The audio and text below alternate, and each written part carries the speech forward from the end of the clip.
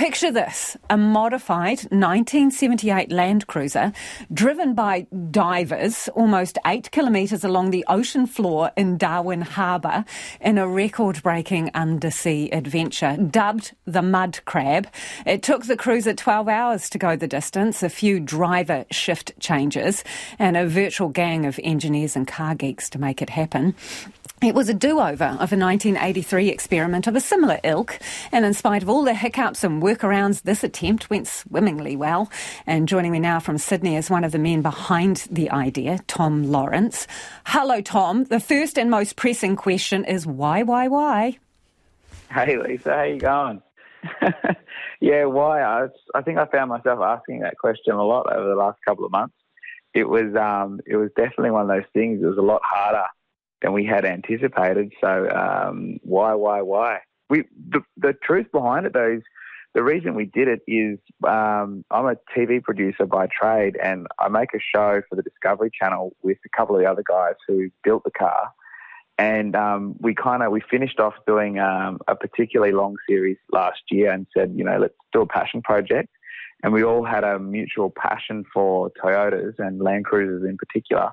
And we sort of thought, well, what would it take to make a really interesting documentary about a car that everyone would be interested in? And we thought we need to do something kind of big and interesting and out of the box to keep people interested. And I'd grown up around the corner from the guy who attempted the original crossing in 83. And it was sort of rattling around the back of my mind, and I pitched it to the boys and they said, no way. And then about a week later called up and said, yeah, let's go. So, Tom, how complicated is it to convert a 1978 Land Cruiser to basically some kind of submarine-y car? Turns out it's way more complicated than what we thought it would be. So what we had to do is we essentially did 3 different builds. We had to restore an old car that we bought for nothing, really. We got it really cheap because it was super rusty.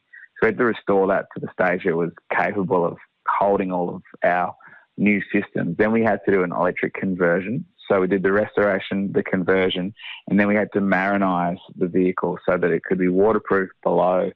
We went down to 30 metres, so it's quite a serious amount of water pressure pressing on the whole system.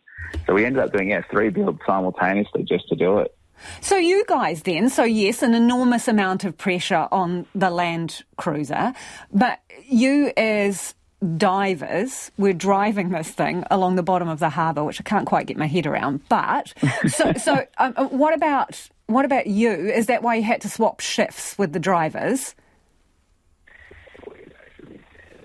We didn't have a roof on it, so it wasn't like a little submarine that you climbed in and out of with the door and you could talk to each other inside. Everyone was on either scuba or surface supply air, where they have like a yellow helmet called Kirby Morgan. And we had to swap shifts because we didn't want anyone to get the bends.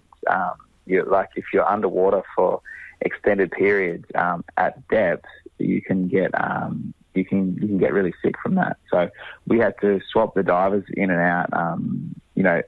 Average drive was about sort of 15 to 20 minutes long, depending on how deep the diver was down there for. So we're almost out of time, but I need to know, what is it like chugging along in a Land Cruiser at the bottom of the sea? It's really hard to tell whether you're driving or not, because even if you stop, the tide could be going in and or out, and you think that you're moving because you've got all this water racing past you, like as though it's sort of wind. But then when you're actually moving, you might be going with it and it might feel like you're dead still. So when it's dark, the hardest thing is being able to tell whether you're moving or not. So can you see anything? Because I understand there's crocs in them there waters. The sharks ate all the crocodiles, so we're all right. Well, that's good to know. Well done on your record attempt. Thank you for joining us. That is Tom Lawrence, an adventurer, an epic adventure, 1978 Land Cruiser, no land in sight, just chugging along the bottom of the ocean there.